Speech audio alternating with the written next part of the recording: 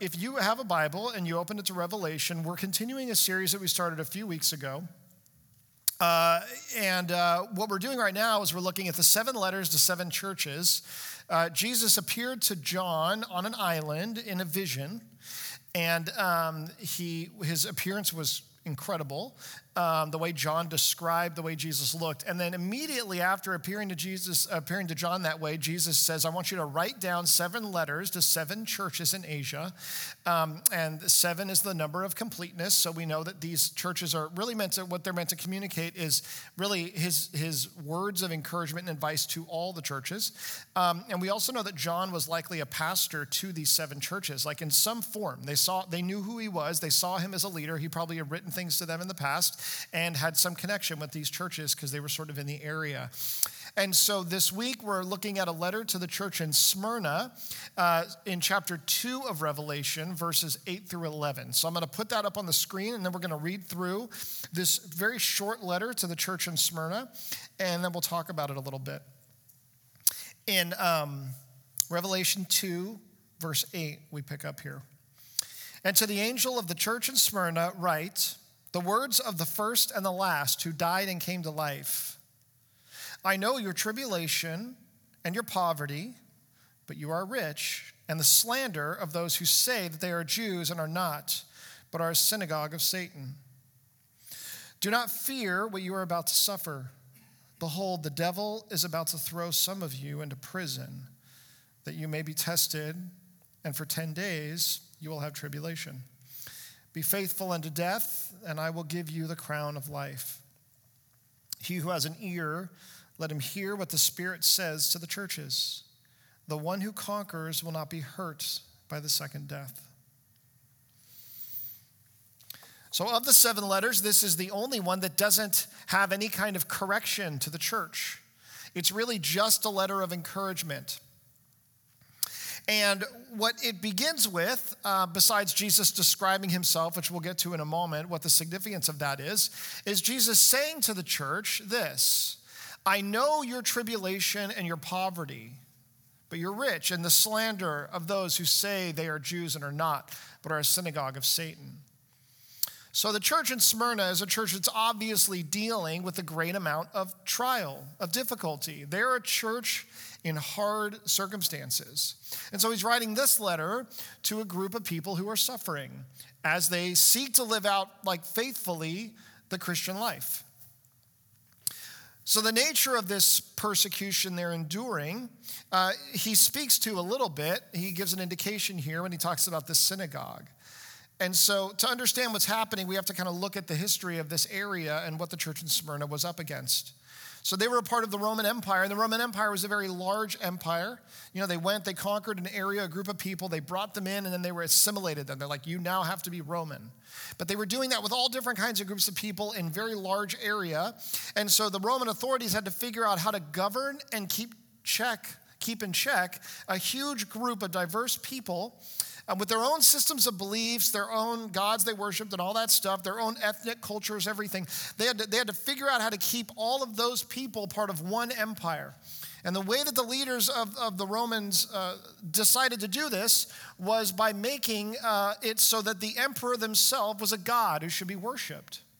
So that way, you're not just talking about the leader of a government. You're saying to the people, you need to bow down and worship this emperor. They are a deity. What this was called was the imperious cult. And basically, it means that amongst all the other gods in Rome that people bowed down and worshiped to, they also had to worship to the emperor. This wasn't a big problem for most people in Rome because most people already worshiped a bunch of gods. They're like, sure, throw another one in, no problem. We've got a bunch, they change all the time, no big deal. Add another one, that's great. And so in order to transact business in the Roman Empire, you had to swear some kind of allegiance to the emperor as God. You had to bow down in some form, indicate that you saw him as God and that you were his servant. If you wanted to be involved in anything social, if you wanted to go to the theater, if you wanted to go to any kind of sporting event, if you wanted to be out in the community, interacting really in most ways with other people, you had to indicate at some point, you had to bow down to the emperor. There was some way to show your allegiance to the emperor as Lord. If you wanted to be a part of Roman society, you had to bow down to the emperor. Not just say, okay, I get it, they're in charge of the government, and I'm going to respect that, I'm going to get that. Jesus talks about how we're supposed to submit to governing authorities. We're supposed to let them be over us. No, I'm going to bow down and worship this person as God. Well, that's a problem if you're one of the religions that believes that there is only one God. An example of a group that believed this was the Jews. They believed for a long time that their God was the only true God. He was only one God. He was the God who always was and always is and always will be, the I am, the God of Abraham, Isaac, and Jacob, this one true ultimate God who stands outside of everything else and is over all other things. If you believe that, then how did you worship this Roman emperor? Well, the Roman authorities had taken this into account because they had certain groups like the Jews that were a large group. They were fairly peaceful. They didn't make life too hard for the Roman authorities. And so they said to the Jews, they said, we will allow you to worship your God and not bow down to the emperor of Rome. We'll let you sort of abstain from this emperor worship that we have here. And you can still be a part of society for the most part. And we'll let you do that because you're a part of this Jewish synagogue. You're a part of this one specific group. And we've kind of come to an agreement on that. You're not doing it because you're against Rome. We get that. You're doing it because you're trying to worship your God, and we want to respect that. So we'll let you do that. It was their way of keeping peace with this huge group, the Jewish people. Well, the Christians in the early church were also Jewish. They were coming from the Jewish faith. They believed in the Old Testament. They believed in all the same things that these Jewish people believed, with the exception that they followed the Messiah, Jesus. And so they themselves would go to synagogue. They would worship there. And they would tell the Roman authorities, we're Jewish. Yes, we are. So they would let them abstain from emperor worship, which is good because they could stay faithful to Jesus and still live as a part of the Roman Empire. Well, what had happened was the people in charge of the Jewish synagogue in Smyrna had gone to the Roman authorities and said, these Christians are not with us. That was it.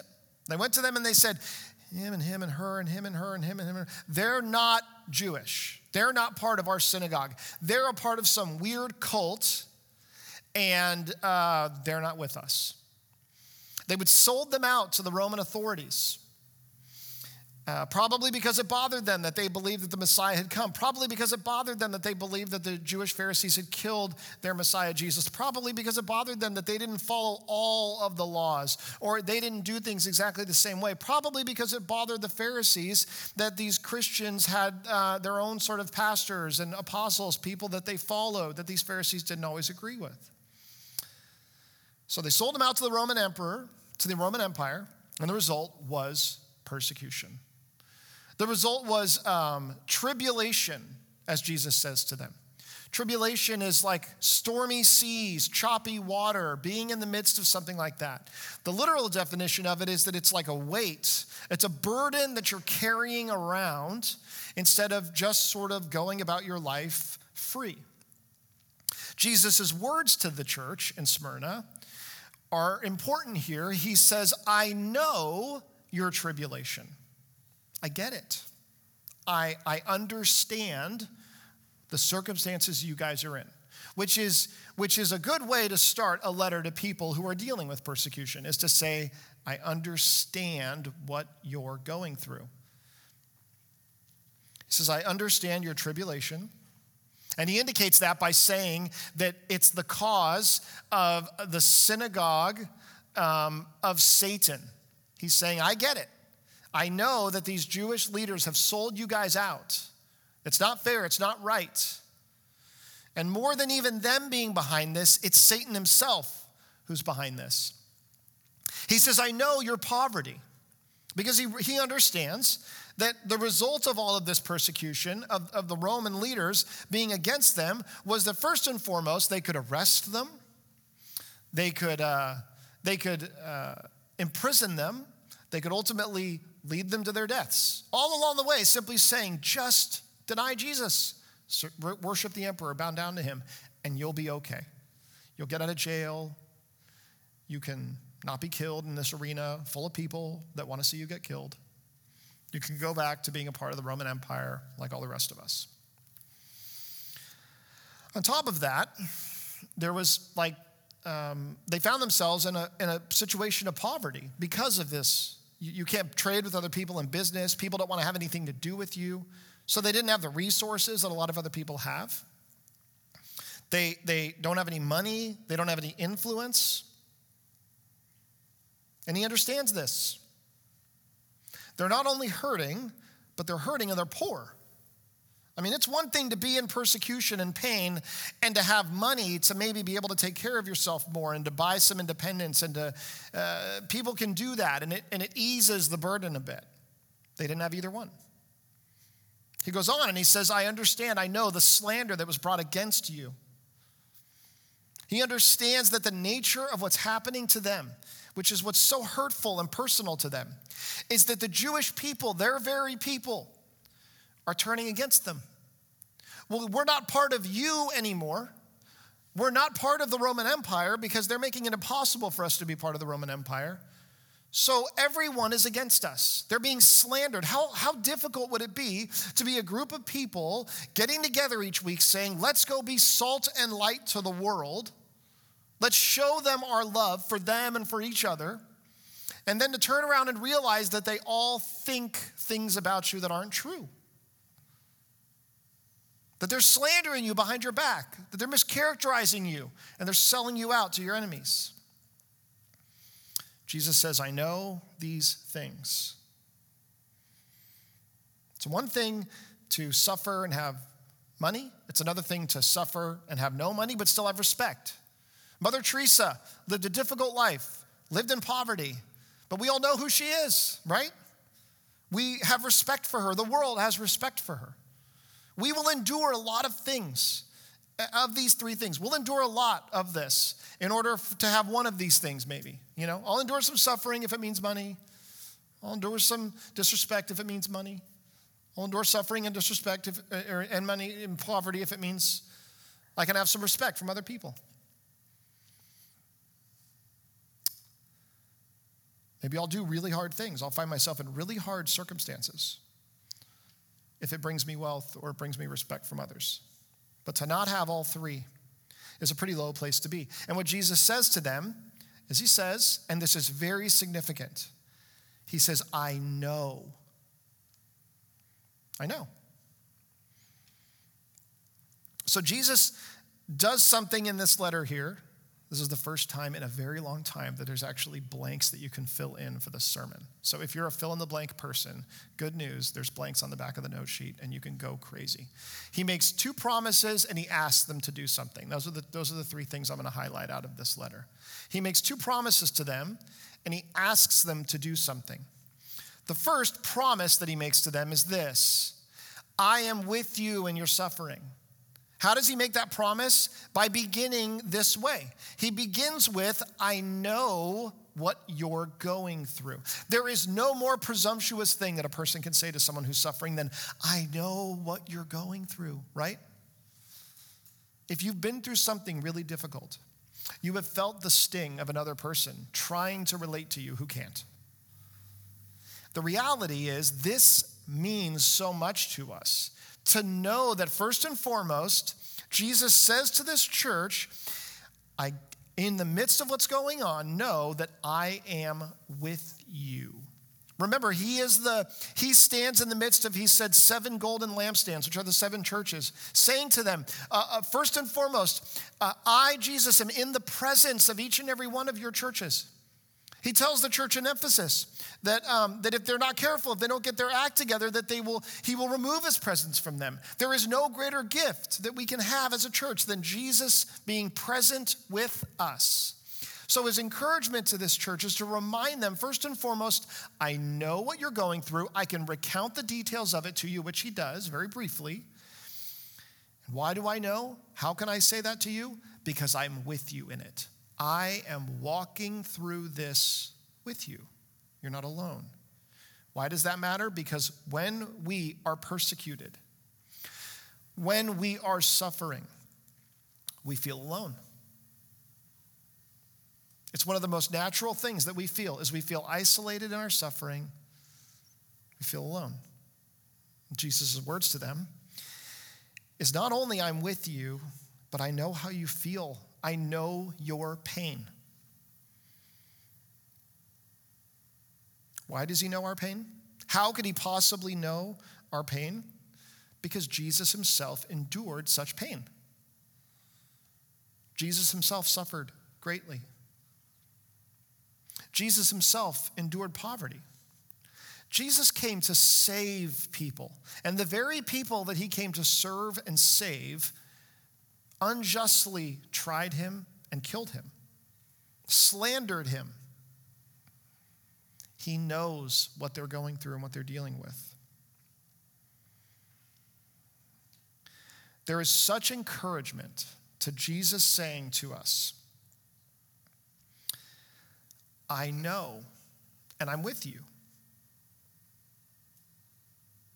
I was saying to the first service at the end of the message that when I think back to the times that I have been suffering the most and I've cried out to God, I've wanted him to stop what was happening, or I've wanted him to explain to me why it's happening. And instead, in almost every one of those circumstances, God simply says to me, I'm here with you. He will say just enough. He will show me just enough. He will change the circumstances in such a specific way, or he will send people to me with that word very clearly that I know that's coming from him. And it's like, all of this, I want all of this. I want any of this that I can get. And all he gave me was, I'm here with you. I see you and I hear you. That is supposed to mean something huge. And it does. What he says to them, and this is kind of the key here, is he goes on, after he tells them, I know you, and I get what you're going through, and I'm with you in this, is he asks something of them. He says, do not fear what you're about to suffer, in verse 10. Behold, the devil is about to throw some of you into prison, that you may be tested, and for 10 days you will have tribulation. Be faithful unto death, and I will give you the crown of life. Be faithful unto death, and I will give you the crown of life. Could you imagine if you were suffering greatly and word came that Jesus had written you a letter? That he was circulating these letters to the churches, and one of them was for you, the church that is enduring all of this. And you get the letter, and you open it up, and the first thing it says is, I totally understand what's going on. That would be good. The next thing it says is, it's going to get worse. Like, what you wanted to say is, good news, as you can already tell, things have gotten better. It got better when I told this to John. It already is better, and by the time you're reading these words, you're like, oh, that's why things got better, because Jesus did that for us, and it takes a while for us to get our mail. But instead, they receive a letter, and what does it say to them? But it's going to get worse. And his word to them is this: don't fear what you're about to suffer. Don't fear what we're about to suffer. Well, it probably won't be that bad then, right? Don't fear what you're about to suffer. Here's how it's not that bad. The devil is about to throw some of you into prison, that you may be tested, and for 10 days you'll have tribulation. 10 days is like the way that we say a couple days, a few days, right? So for a little while you will be tested and you'll deal with really bad tribulation. Be faithful even unto death. Some of you will be put to death, I think he's implying here. And so after the promise that he makes, he asks something of them. He calls them to something. And this is the only thing he calls them to in this whole letter. The only thing he asks of them in this whole letter. The only thing that he asks of them in this whole situation that they are enduring is this: be faithful to me no matter what comes. The way he words it is even unto death. And I think even unto death pretty much covers everything, right? Be faithful to me no matter what comes. It's going to get worse. Stay with me. What he told them already was, I'm with you. In case you weren't sure, I've been with you all along. I haven't left your side. Even though you feel alone in this, I'm here in your presence, which is the single greatest gift that we can ever have that we rarely appreciate. Next, he says, so you stick with me. All these things that will happen, the goal of them will be very simple. The goal of these things from the enemy will be for you to walk away from me. That's it. That's the goal. The enemy's goal is that you would walk away. Whether it's the Roman emperor, whether it's these Jewish leaders who have totally turned against you, and they're like a synagogue of Satan, he says, or whether it's the ones in your own community who choose to walk away from me, and you go see them living better lives, which is what will happen, and is what does happen. He says to them, all of the enemies that you're fighting, it's one enemy, it's the devil, it's Satan, and his goal is simple, for you to walk away from me.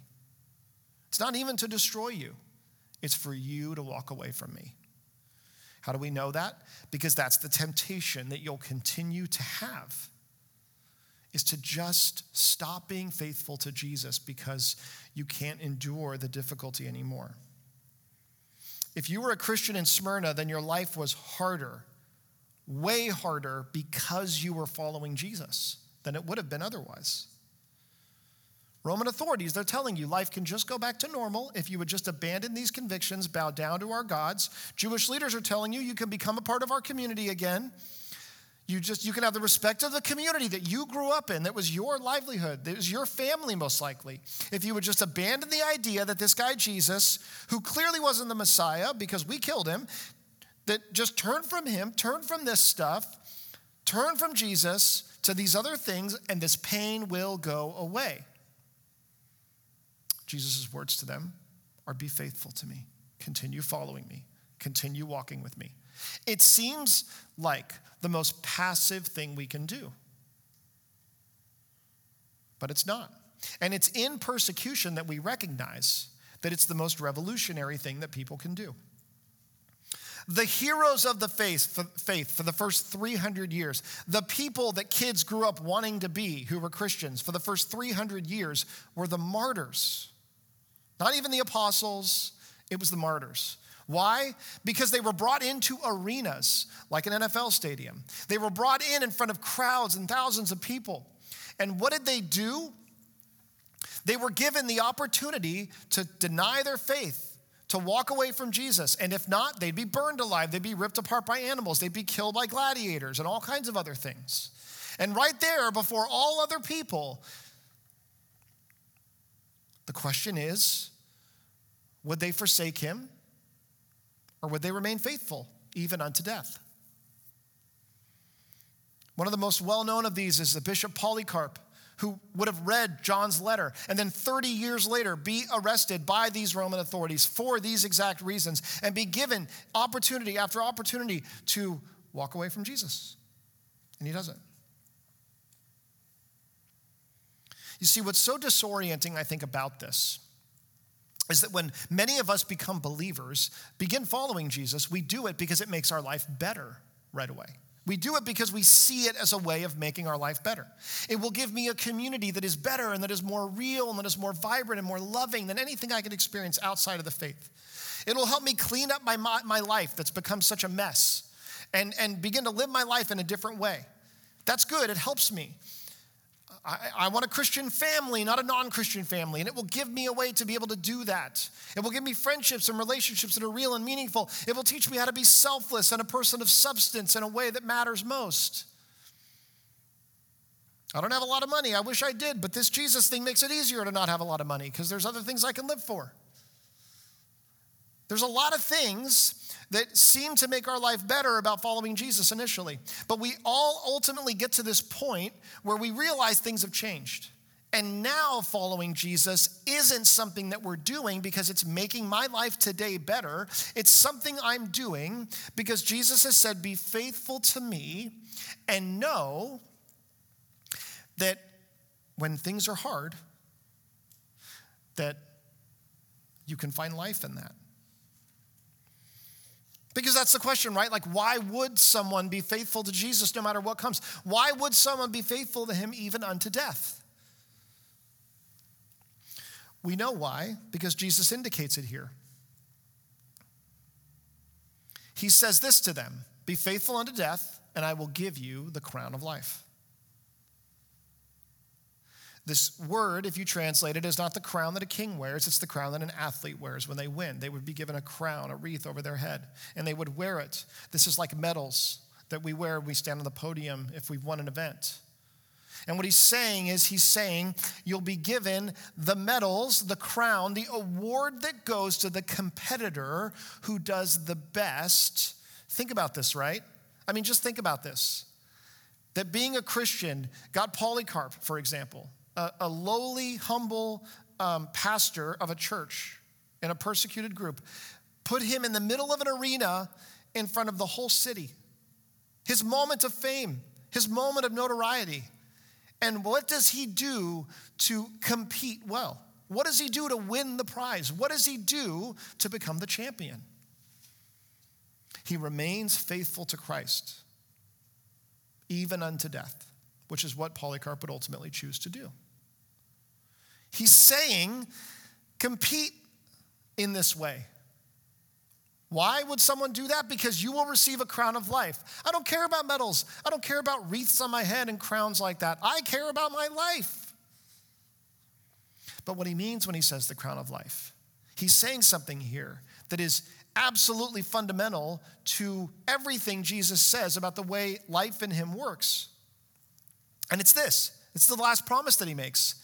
In me, death will lead to life. He promises them this. He promises them, I am with you and I know you in the midst of your pain, in the midst of your turbulence, your suffering, your persecution. I am with you in that. I promise that. He asks of them, be faithful to me. And then he says to them, and here's why you can be faithful to me even unto death. Because in me, death is going to lead to life. Now that makes no sense in our minds because we understand it working the other way around. There's life and life ends in death, right? We're born, we live life, we die. All things that are alive will eventually be dead. It doesn't go the other way, but in Jesus it does. Jesus says real life, true life, actual life comes after death. And he's not just talking about heaven or eternal life, although that's obviously a huge part of it. He's talking about the basis of the Christian life and following Jesus. Death leads to life. Remember how Jesus opened his letter here. Every one of these letters, he says something about his very nature. And he reveals something about himself to the churches, and it's meant to connect with the situation they're in or the letter that he's writing them. And in this one, he describes himself as this: the first and the last who died and came to life. The first and the last is a reference back to Isaiah 44. This is what the Lord says: Israel's King and Redeemer, the Lord Almighty. I am the first and I am the last. Apart from me, there is no God. Jesus says to them, before everything that exists, I was existing. After everything that exists, I exist. In the midst of all of this that I have created, I am. I'm bigger than life and death. I'm bigger than your lifespan or everyone else's lifespan. I'm bigger than the Roman Empire. I'm bigger than that Jewish synagogue. And he also describes himself as the one who died and came to life, which means he conquered death itself. I died and came to life. I promise you, I can assure you that what comes after the death that you die is real, true life. Like I said, this is kind of in the nature of what it is to live as a Christian and to follow Jesus. He talks about this in Matthew 16 when he's explaining growing to his disciples. We read this in Matthew 16, and then Jesus told his disciples, if anyone would come after me, let him deny himself and take up his cross and follow me. So you see, he's not saying here, if you would come after me, here's all the things that I'll give you first. He says, first, you have to let go of things. You have to die willingly. You have to take up your cross and follow me. For whoever would save his life will lose it, but for whoever loses his life for my sake will find it. For what will it profit a man if he gains the whole world and forfeits his soul? The church in Smyrna was dealing with persecution aimed at them because they were followers of Jesus. And by choosing to continue to have faith in Jesus, they were choosing a death. Whether it ended in physical death or whether it was some other kind of death, the choice is to choose to let a part of your life die away for the sake of Jesus. And in that sense, what he's talking about applies to all of the suffering that we endure as believers. When we, one, willingly choose to do things that will not make our life better tomorrow, but will probably make it harder. Why would we do those things? Because from those little deaths come true life. And that life, he says, will give us our soul. He was also talking to his disciples, and we read about it in John 16. It's one of the times that Jesus is sarcastic, kind of, and I like it because I just think anywhere you can find sarcasm in the Bible, you got to grab it. And he says this to his disciples. He's just been explaining to them that bad things are about to happen. And the disciples are really proud of themselves, and they're saying, Jesus, we finally get it. We totally get everything you're saying. His disciples said, and now you're speaking plainly and not just using figurative speech. Now we know that you know all things and do not need anyone to question you. This is why we believe that you came from God. So they're saying to him, Jesus, oh good, now you're being clear. Why were you being so confusing before? Why were you speaking in parables? Why were you doing all this weird stuff? Now we get it, it's simple, and yeah, we've all talked and we totally believe that you're from God. Jesus says to them, he answers them, do you now believe? This is kind of his way of saying, but you don't. Because he says, behold, the hour is coming. Indeed, it has come when you'll be scattered each to his own home and will leave me alone. Yet I am not alone, for the Father is with me. And I've said these things to you, that in me you may have peace. In the world you will have tribulation, but take heart. I have overcome the world. Jesus' words to them are, you think you believe in me, but you don't. Not yet. Why? Because you will have to suffer in order to truly see who I am. And they don't get that. They've suffered little up till this point. And so they want to believe. They want to believe that their faith is real. They want to believe that it's sincere. They want to believe that they're mature. And Jesus is basically saying to them, like, not yet, guys. You're going to have to go through some really hard things. And in that, you will recognize something that's going to overwhelm you and it's going to discourage you and it's definitely going to make you want to give up. And what it's going to make you realize is that in this world, you will have tribulation. It will be a reality for you. It will be a part of life. It is unescapable and it is unavoidable. But take heart, says Jesus, I have overcome the world. In me, death leads to greater life. And if we believe that that's true, then we can remain faithful to him no matter what comes, no matter what happens. We can remain faithful to him in the midst of persecution for his name, in a world where it is not popular to be a Christian who actually lives out what Jesus says, or when we suffer, when we endure suffering at the hands of this fallen and broken world, knowing that suffering comes ultimately from the enemy. That as we're enduring that we can remain faithful. Why? Because we know that even though this thing I'm dealing with is causing death in my life, if what Jesus says is true, and if I trust him, then that death can lead to life.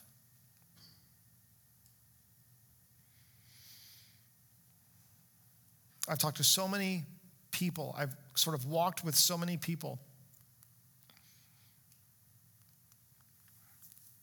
who have suffered, who have been in the midst of suffering, people who have been persecuted for their faith, and people who are simply enduring pain in this life that makes no sense, that they don't have answers for.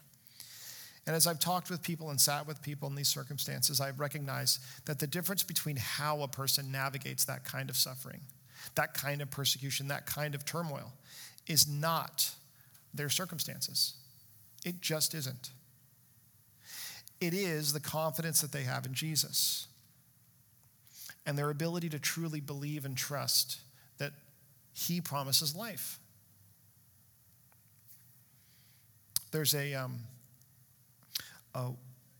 guy named Horatio Spafford who lived, I believe, in the 1800s, and he was a wealthy lawyer in Europe. And at one point, he sent his wife and kids across the Atlantic Ocean, not like sending them away like he didn't like them. He sent them because he wanted to give them a new life, and he was going with them. He put them on a ship, and he sent them across the ocean, and their boat sank. And his wife was found on the wreckage, unconscious, and none of his children survived. And so this man received news that his 4 children had perished. And his wife was alive but unconscious. And on the night that he received that news, he wrote a hymn. And it's the hymn that we know today is "It Is Well." And I want to read you some of the words that he wrote in that hymn as he himself experienced exactly what Jesus is talking about here. When peace like a river attendeth my way, when sorrows like sea billows roll. Now, do you see why he uses that language to describe the tumultuous Christian life? Whatever the cost, he has taught me to say, it is well with my soul. Let's pray.